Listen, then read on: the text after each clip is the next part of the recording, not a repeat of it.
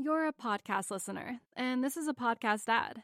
Reach great listeners like yourself with podcast advertising from Libsyn Ads. Choose from hundreds of top podcasts offering host endorsements, or run a reproduced ad like this one across thousands of shows to reach your target audience with Libsyn Ads. Go to libsynads.com now. That's LIBSYN ads.com. Hi, I'm Raoul Pal, co-founder and CEO of Real Vision. Thank you so much for listening to the Real Vision podcast. At Real Vision, we pride ourselves on providing the best in-depth expert analysis available to help you understand the complex world of finance, business, and the global economy.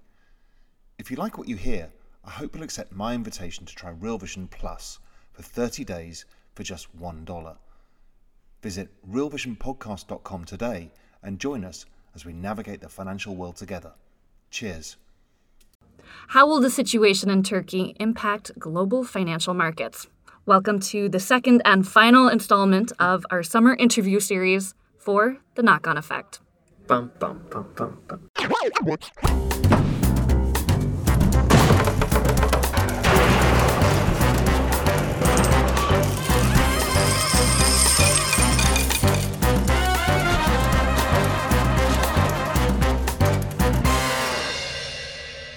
Welcome to The Knock-On Effect. I'm Justine Underhill. I'm Alex Rosenberg, and today we're going to interview Raoul Pal. Raoul Pal. Raoul Pal. Oh my God, thank Very you so important. much. Yes, he is my boss, first of all, and he's the CEO and co-founder of Real Vision and the founder of Global Macro Investor, and he's going to kind of talk us through the situation in Turkey. Now, last week we had a great interview with Mark Dow. We talked about liquidity, so check that out. And you know, Raoul doesn't really isn't talking about the same exact topics, but it provides somewhat of a counterbalance, I think. Yeah, there's a nice overlap. It complements last week's episode. But it's almost the yin to Mark's yang, or Sure. yang to Mark's yin, or Yeah, I'll give you that. right? Yeah. Great. All right, here's the interview. Joining us today is the CEO of Real Vision and the founder of Global Macro Investor, Raoul Pal. Thanks for joining us today. Hi, gang. How are you? Great. So today, rather than going through the knock-on effect like we usually do, we are going to do this interview series. And so we'd like to start out today with what is it in the world right now that you're looking at? Well, I think the most important thing is Turkey. Now, Turkey's getting headlines everywhere. And basically, the currency's collapsing, the stock market's collapsing, interest rates are rising, and there's a complete kind of currency crisis going on within the Turkish economy that's really gripping everybody. But it grips me for a different reason. And it's not because of Turkey itself. I mean, Turkey, I think, is out of the MSCI global is like 5 bips in weighting. So it has no real weighting in world equity markets. You know, the debt markets are not that big. In emerging market terms, they're pretty big. But what this is actually a knock-on effect. And I know the whole, series is really about knock-on effects, and Turkey, to me, is a classic example of a knock-on effect. Let me talk you through how I'm thinking about this. Is in a world where there's a massive shortage of dollars, which is something that I've talked about a lot and various other guests on Real Vision have talked about, there's a structural shortage that the BIS have identified and many others have talked about. And that number's something between $13 and $15 trillion that foreigners have borrowed of the US dollar to fund their own investments. Okay, so that's generally okay when the dollar was weakening. But when the dollar started going up, it suddenly became a problem because as the dollar goes up, your debt increases. And then US interest rates started going up. So that was all okay. And we saw some spasms happening back in 2015-16, and then things calmed down. But then when you add a small butterfly flapping its wings, which was Turkey, everything suddenly got poisonous. And that's the knock-on effect that really interests me. Why did Turkey matter? It mattered because one of the participants within the dollar borrowing system suddenly became a panic buyer of dollars. As money left Turkey fleeing both the political regime and the economic situation, it meant that those people went out and bought dollars for safety. Now, in a world where there aren't enough dollars to go around, that started knocking on across the world. And we saw it in other currencies. The Aussie dollar started falling. The South African rand has started moving. Emerging markets across the board. We're also seeing it in China.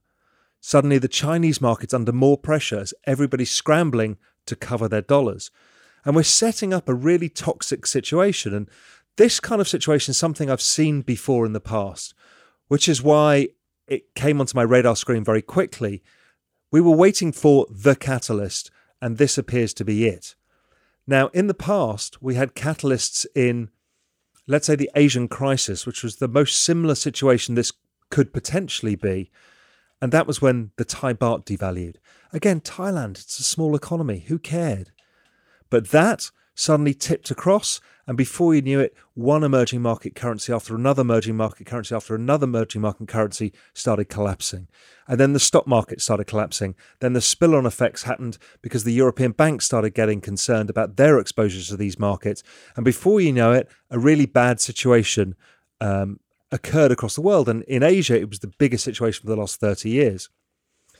And right now, we're in a situation where there's a lot more dollar debt than there was then. It's not really necessarily at government level. It's mainly in corporate level and spread across the domestic economy as well.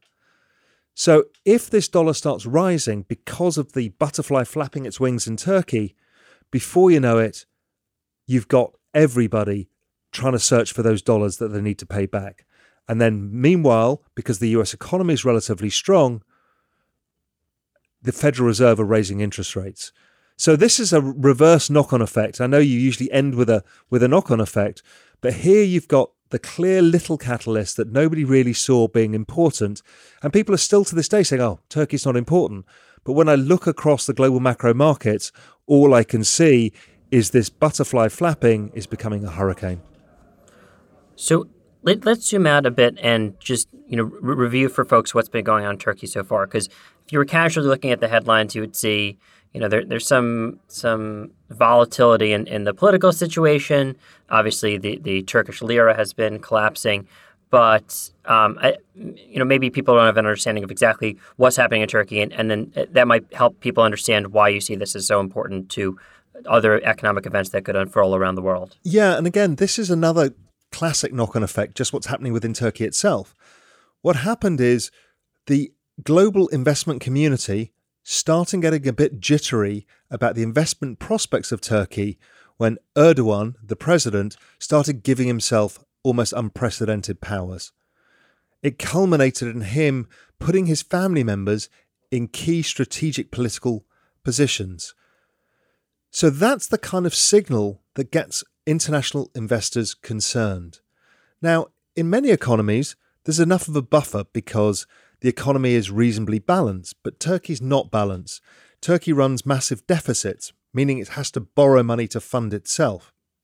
And that was the problem, is suddenly Erdogan voting in himself, and we see this kind of stuff all over the world, doesn't have the knock-on effect, but it does when it's put into context with this dollar situation and investors being quite overweight Turkey suddenly starting to see the writing on the wall, and bit by bit they start dribbling out of the market. The Turks themselves feel that they're at risk, so the wealthy Turks will look at the situation saying, look, Erdogan's arresting members of the press, there's a lot of freedoms being reduced, and maybe I should get some of my money out to protect myself. Once they start getting money out, then that puts the Turkish lira under pressure. The investors start seeing it. They start wanting to get their money out. And before you know it, there's nobody who wants to buy Turkish liras apart from the central bank. And they don't have enough money to do that because they're running very little surpluses already. Now, using the Asian financial crisis as sort of a benchmark or a comparison for what's going on today, a lot of the problems really started to come to a head when hedge funds started going under, and then, the Fed had to get involved. Do you see something like that potentially happening today? Well, if we look at structure of markets, and I know Mark Dow talked about liquidity, there's a general lack of liquidity in markets itself. You then have record positionings in many instruments. People are record short bond markets. There are record long equity markets. There are record long oil markets. So there's a number of areas where people could get hurt. There's also European banks the Spanish banks have reasonable exposure to Turkey. Banks like Deutsche Bank could really do without a banana skin to slip on, because they slip on every single one that comes along. So there's a number of these things that are concerning, and that was very much like 1998, where these kind of things were there. Now, what the final outcome is, we don't know. They're black swans. They're called black swans for a reason. But you know that positioning, liquidity, and systemic risks lie everywhere right now, and that's a big problem. So what should be then the next thing that we look out for to see if this thesis will play out, to see if Turkey really does have these widespread global macro impacts? Like you talked about the Spanish banks. What would be the very next thing, the first wind coming off of the butterfly's wings that's the signal for you? You see, we're already seeing it with the euro breaking down, the Australian dollar breaking down, and a number of other currencies starting to move sharply. Things like the South African rand, that is very similar to Turkey in how the economy's set up, with a not dissimilar political situation either. But I think it all rests on one big thing in currency land, and that's the 7 level in the RMB versus the US dollar. The RMB's been weakening quite quickly, but it's basically benchmarked against a basket of currencies. It's been weakening a tad faster than it should do versus its basket. But what's been interesting is the Chinese have not been involved. They've not been spending their 3 trillion of reserves to support the currency. They've been just letting it move of its own accord. Now, if that currency goes through 7 to the US dollar, then you're breaking levels that we've not seen for some time. And in technical analysis terms, we've formed what's known as a cup and saucer pattern, and the magnitude of it is so big that it suggests that there is a potential, not a certainty, but a probability that there could be a massive overshoot, and the Chinese could let their currency fall much further than anybody expects. Now, when we look at the global macro picture and the backdrop of trade tariffs and this increasing trade war with the US, one of the things the Chinese do have control of is their own currency. And if they're not spending their reserves but allowing it to weaken, then strategically it offsets the tariffs and is also kind of thumbing the nose at the US administration, saying, you can't hurt us as much as you think you can. Now, I don't really know all of the outcomes of a situation like this. We've not had anything like this in most of our lifetimes. But I do know that the Chinese currency is probably the single most important thing. If the Chinese, who are actually the world's biggest borrower of US dollars, particularly their corporates, if they struggle to get dollars because of what's happened in Turkey, then we have a big problem on our hands.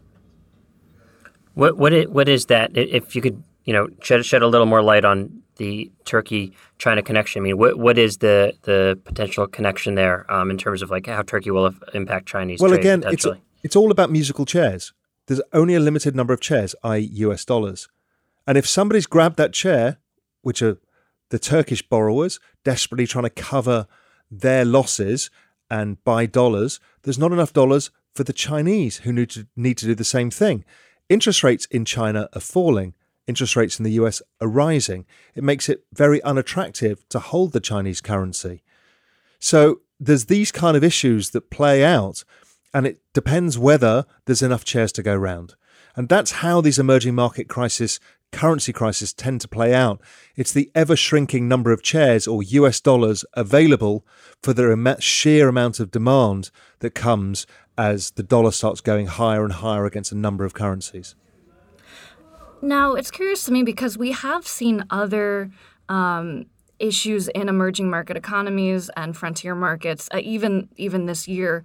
An example being Venezuela. Why wasn't Venezuela a trigger like we're seeing for Turkey? That's a great question. The reason being is Venezuela were already shut out of the global capital markets. What's happening to Turkey right now is they're in the process of being shut out, which means they can't get access to any dollars at all. Venezuela had no access to dollars because the Americans had basically imposed sanctions upon them to starve them of US dollars. So they've been without that for a long time. It's one of the reasons their economy has been imploding, is because there is no access to US dollars, and therefore they can't get money into their economy to pay wages or even extract the oil from the ground. So there was no real knock-on effect of Venezuela.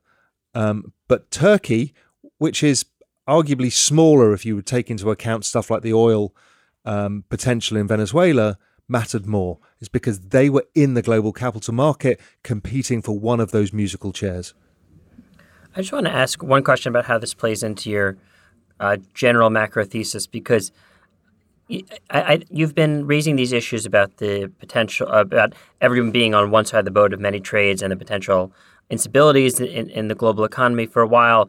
Had the situation in Turkey not unveiled as it has, would you, how would your views on the global economy be different? In other words, with so many countries having the potential to, unfurl and fall apart at any minute, is the specific events in Turkey, like how much do you need those to happen in order for your global macro theories to play out?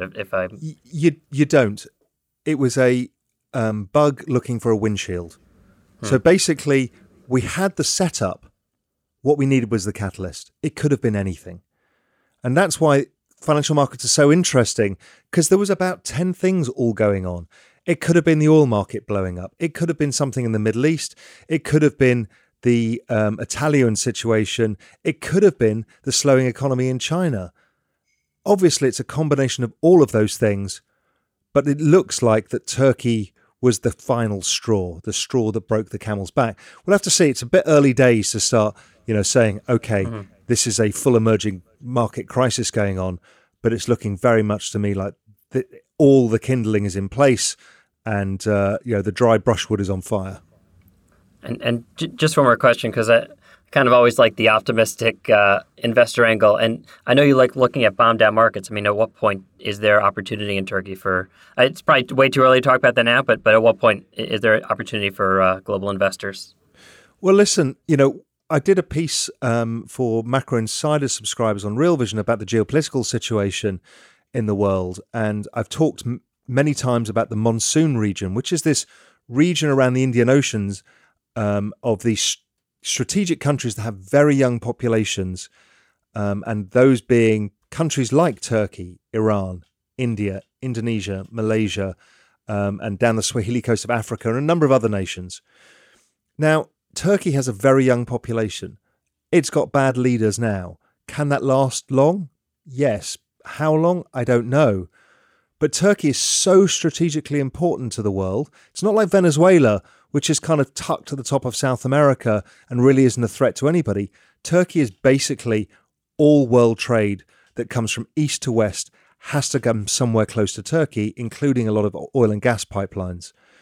So Turkey is so strategically important that the world can't afford a massive implosion. And also with a young population and a growing region, i.e. the monsoon region, Turkey's future is always going to be important. Strategically, it has been one of the most important places for the last 2,000 or 3,000 years, and that's not going to change. So I think that if you can buy Turkish assets at fire sale prices, you probably have another 10 or 15 years of great returns to come out of it, but it's too early yet. All right. Well, thanks for breaking down this very delicate situation that we have going on and all the knock-on effects. Everything is interconnected here. And actually, you have a video coming out next week on Real Vision that sort of goes over your macro view of everything that's going on. Yes. I mean, there are so many things going on that's part of this. And, I started writing about this in GMI a while ago about a butterfly flapping its wings. And there's a number of things that happened. And there's a lot of dots that need connecting, because I think we've just walked into one of the most extreme global macro environments I've seen for a long time. We had a very strong global macro environment in 2015 when the oil price halved essentially and the dollar screamed higher. And then prior to that, we've not had anything really since the European crisis. So a lot of people have been kind of out of touch with the global macro picture. And I think it's about to be extremely important. So I'm really interested and hyper-focused on what's going on. I've been flagging it on Real Vision for quite some time, writing about it in Macro Insiders and writing about it in GMI in great detail. Now, again, I don't have a crystal ball. I'm not trying to say these things are certainties, this is going to happen. But all I do know is from my 30 years of experience, the probabilities are rising and rising much faster than people understand. And that's interesting to me when we look at things like the US stock market at all-time highs, when most other markets are falling sharply now. That dichotomy doesn't last long. Additionally, I noticed that the US bond market is still pricing in kind of some sort of inflationary growth, not as extreme as everybody wanted. But suddenly, if I look around the world, I see a deflationary pulse coming that's much larger than priced in. So that becomes a great global macro opportunity and a place to make a lot of money. All right. Well, we are certainly looking forward to that video when it comes out. Yeah, and then that'll come out on realvision.com. So, by the way, might as well plug the 14-day free trial now. So that'll come out next week. Good boy, Alex. Good boy. Yeah. There you go. Want to make sure to sign up for that. Raoul Pal, thank you so much. Thanks very much, guys. Really enjoyed it. It's really interesting because with so many countries relying on the dollar, one pull on the dollar chain, if I could find a better metaphor, can knock things off the table that the chain is laying across. Wow, this is a really terrible metaphor. But in the same sense that the dollar is used, it is the global reserve currency. I should have said tablecloth. Oh, no, it still didn't make sense because you had a chain in there. It still. What about the magician? Everyone's looking over here and no one's really paying attention to over here. Yes. Thank you, James, for clarifying that. Oh, hey, James. Well, I like to terrible. Interject myself every once in a while and try and make myself look smarter than I really am. I hope you weren't too offended by that reference to the South African rand, by the way. I did pick up on that. I did. But no, it's kind of to be expected, really. That's your home country? Yeah, it is. I mean, it's a beautiful country and, it's an amazing place to live and visit, but you just never know what the currency is going to be doing. Anyway, what were you saying before I so rudely interrupted? Justine, you're in the middle of a great point. Yes. Oh, as I was saying, the dollar is the world reserve currency, and so many different delicate economies are based upon the dollar. So many countries rely on it. Oil markets are based on the dollar. There's so much that is interconnected in our financial system, and as of right now, not necessarily the way it'll be in the future, but as of right now, the dollar is at the heart of a lot of it. Yeah, I guess my only, if I was to put on this trade now, it almost seems like since as Raoul said, it was a bug looking for a windshield. It seems like this might not be the best time to put on the trade necessarily, or you still might do well by putting it on now as compared to in the next few months, but might have been better to put it on a month from now before we actually had a crisis that we were it's talking about. Funny because it's almost like, stocks in the U.S. have been climbing higher. Everything's been looking so good. But even during that period of time, all the questions are, well, what are you worried about? Aren't you concerned? Aren't we getting too high? How long is this going to last? When is this bubble going to burst? And so it's almost like now we finally have something to worry about. But is it something like the Brexit where it was actually kind of a blip and then that went away? I mean, we are still dealing with the Brexit, but it hasn't been as big of a wreck on financial markets as everyone thought it was going to be. Yeah, well, it hasn't quite brappened yet. Brappened? Yeah, I don't know. No. No? So this here concludes... By the way, James, I think people will be glad to hear your voice. It's been a while. Yeah, no, it has. It's been quite a while, actually. How's your Twitter following doing? Yeah, I have no idea. Every once in a while, I find something that either I think is smart or funny, and I post it out, and I get a couple of likes. So, I mean, This is really exciting. Honestly, I mean, Twitter for me is watching people try and skateboard off of like a swimming pool and find themselves curled up in pain in the corner of the garden or something. There's lots of good stuff like that on there. If that's the Twitter stuff you're looking for, make sure to follow James. Hey, listen, when you work in a high-pressure environment like media or finance, it's the little things, right? Oh, high pressure down the Cayman Islands, I'm sure.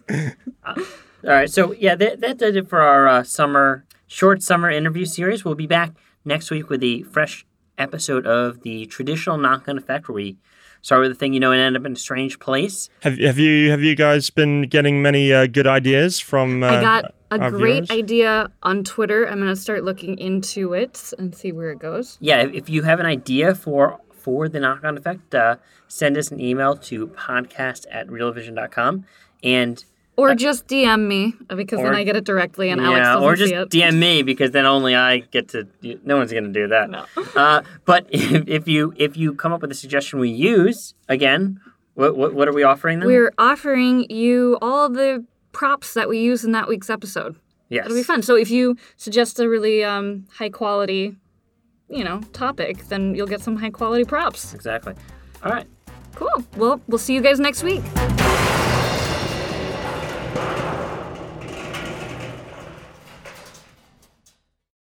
You're a podcast listener, and this is a podcast ad. Reach great listeners like yourself with podcast advertising from Libsyn Ads. Choose from hundreds of top podcasts offering host endorsements, or run a reproduced ad like this one across thousands of shows to reach your target audience with Libsyn Ads. Go to libsynads.com now. That's LIBSYN ads.com.